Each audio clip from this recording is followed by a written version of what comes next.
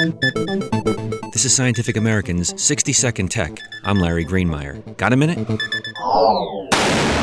The Pentagon is closer to adding a futuristic new gun to its arsenal, using electricity rather than chemical propellants. It's called an electromagnetic railgun. A railgun uses magnetic fields created by strong electrical currents to accelerate a sliding metal conductor along two rails. It can hurl projectiles as far as 370 kilometers at speeds of up to 9,000 kilometers per hour. That's nearly twice as fast as conventional guns. After testing a couple of different railguns in recent years, the Office of Naval Research awarded defense contractor BAE Systems $34.5 million to build a new prototype. This next-generation railgun should overcome its predecessor's shortcomings by firing multiple rounds and not overheating.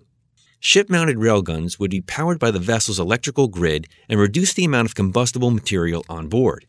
With the Navy already preparing to deploy laser-mounted cannons on some of its ships, control of the high seas may soon go to the side that can generate the most energy.